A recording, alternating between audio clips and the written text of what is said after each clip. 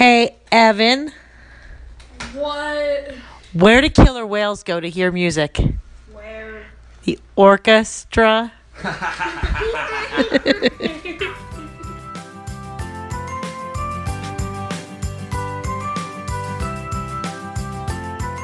Hello, everyone, and welcome to a very special episode of Engage, a family gaming podcast. My name is Steven Dutzman, and I'm your host. As always, this is the official video game and board game podcast for EngageFamilyGaming.com, and I am here recording some E3 podcasts with, to my right, John Roble, the fair and just commissioner. Hi, everybody. And across the table, John Tomlinson, the man behind the curtain. How's it going? And to his left, James, the video guy. Hey, guys. And we are here to talk about all things E3 today. First, I want to talk about Ubisoft. They had their press conference. I fell asleep in the middle of it.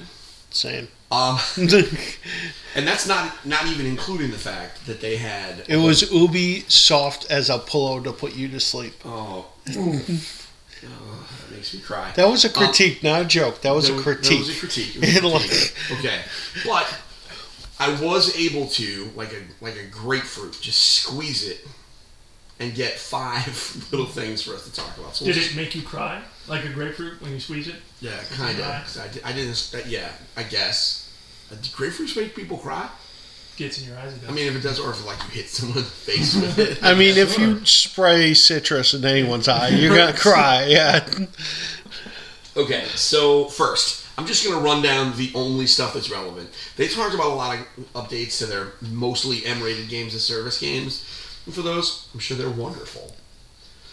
Congratulations if you play For Honor, The Division, Ghost Recon, or if you want to play Watch Dogs. Congrats. Yeah. Tom Clancy is doing very well. Tom Clancy. Yeah, all the money. Tom Clancy, his estate. Yeah. Loves Yeah. So, but they did have some stuff. First, they announced that Adventure Time, which just ended last year. Yes, John? Yeah, last summer, and we also got a Minecraft episode, which was pretty cool. Yeah. So, Adventure Time ended last year, and it's getting a crossover with Brawlhalla, which is a free-to-play... I mean, I don't want to call it a Smash clone because it plays a little bit differently, but it's a multiplayer party fighting game that now you can play as the 3 of the main characters from Adventure Time. Brawlhalla is free, so if you don't own a Switch and you want to play a Smash Brothers game, Brawlhalla is reasonable, and now if you don't like Adventure Time, I guess that helps. That's all we got, folks. This is how bad this conference was. Next, guys, did you know Just Dance is 10 years old? Mm-hmm. It's crazy, right? Like, it's 10 years old. Other fun fact, it's called Just Dance 2020 because that's when the next one, the next one's coming out representing the year 2020. That's not the future anymore, guys. How weird is that? Like, it's actually, like, occurring. It used to be, like, so far in the future, it was, like, Johnny Mnemonic. Yeah, sci-fi movies were set in 2020. And now it's, like, now. It's not hindsight anymore. Yep. Oh, Ooh. Zing. Well, no, it will be hindsight. I bet you. In 2 Right years. now, it's foresight. Yeah. It's 2020. Yikes. That joke was terrible because it didn't work. I definitely can't wait until 2021 so we can say hindsight is 2020. That's gonna be amazing. Exactly. So, other weird fact about Just Dance, it's being released for the Wii. Yeah. But not the Wii U. It's just like a little footnote in history where it's like the Wii, there's so many of them, and they obviously sell somewhere. Well, the thing is that it's released for the Wii because it can still be played on the Wii U. So, it's technically, yeah. That's a good point. I didn't even think of that. Yeah. So I should that's why I thought, to the basement, and I mean, are you going to play Just Dance anyway? No. Like, I kind of I mean, I could jailbreak it for you. I mean, here's the thing. We don't talk about that on here. Yeah. I kind of want a copy of Just Dance 2020 for the Wii. Here's what I think it is. It feels like it's one of those games that if you can get it inexpensively and leave it in the plastic, like, that's going to be something for collectors. I'm not saying like bag it and board it like your loved comic books. Well- I'm talking like that's something that's going to be kind of rare. See, Like, my it's not counterpoint really is it's just going to every senior home Sure. because that's Or- where all the Wii's are. Exactly, which means eventually it'll just be of no value and to them because they're going to open it, but everybody that's got a sealed copy, I don't know. I just think that's got a chance. So that's Just Dance. If you like Just Dance, then Congrats. it's more Just Dance. Yeah. If you don't like Just Dance, well, then you tuned out. So next, I think these are probably the three bigger topics. Ubisoft announced their subscription service. Who wants to share the details? So $14.99 gets you PC access Mhm. along with Google Stadia access when Google Stadia launches later this year. And that was the one with all the DLC, right?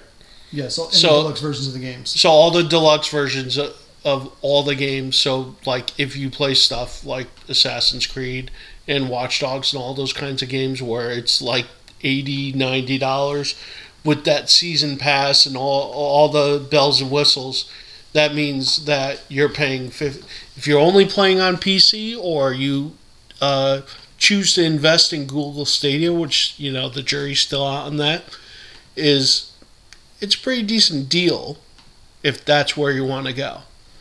But you're tied down to PC only or Stadia. So Yeah, I mean, Agreed. and we talked about that yesterday on one of the The commute. commutes. on Yep. one of the episodes of the EFG Daily Commute, which you can Yeah. find at engagefamilygaming.com/commute. Yep.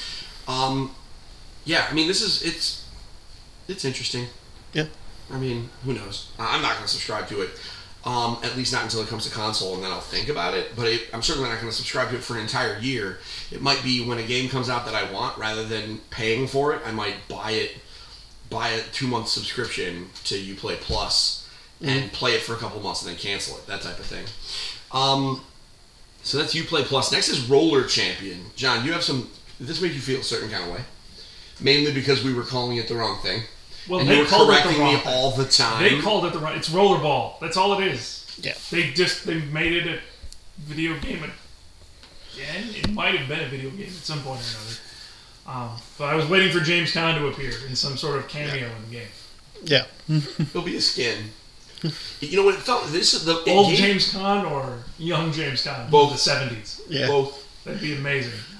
It gave me. This is gonna sound crazy, but it kind of gave me Rocket League vibes, like from what it's trying to do, which is Yeah. kind of make a game out of something that's not typically. Now, for the record, I'm okay with it. I just was like, it's rollerball. Yeah. Too many people were Buy the calling it license roller. to the name. Too many people were calling it roller derby. Yeah, and Definitely not roller. I was getting like Windjammer vibes and Well, yeah, stuff like kind of- that. Where it's I mean, you just like, definitely can't call it Windjammer. Windjammer is basically like a cross between like a fighting game and Pong. Yeah. This was. They had sort of roller derby outfits. yeah, exactly. So that's where that guess. came from. it's- But I it's mean, hard like- to avoid that aesthetic. Well, that's what I'm saying. Like the game is more of an amped up, different universe type game, rather than we're not seeing that on network TV. Fair.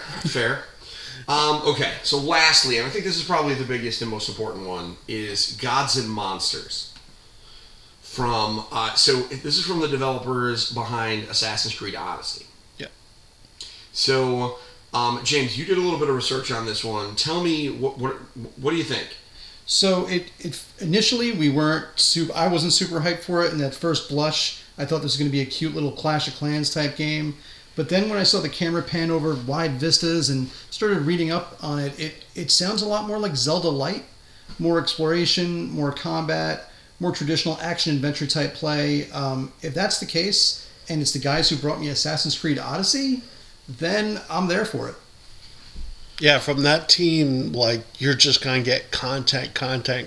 Like of all the Assassin's Creed, like Odyssey, that team just went full on with content to the point where there's a whole nother game just in the season pass. Right. Start to finish, there's a whole nother game. And this features Greek mythology, which is a really cool thing. It's a cool thing we don't see enough of. So I'm down. Yeah, and much more family friendly. Yes. Yeah, it's coming out, and it's coming out soon. Yeah. February 25th, assuming it doesn't get delayed. I know you guys give me a lot of crap because I say, assuming it doesn't get delayed, but games get delayed. It's part of the deal. So that's Ubisoft. We just did it in, 10 minutes? Tops. And You're welcome. There really wasn't a lot. Yeah, we saved you some time. Yeah. There really wasn't a lot to talk about. It's a little disappointing, but what are you going to do? So with that, I do hope you enjoyed our Ubisoft episode of Engage, a Family Gaming Podcast. We will be back next time to talk about Square Enix. But until then, don't forget to get your family game on. We'll see you soon. Bye, everybody. See ya. Bye. Later.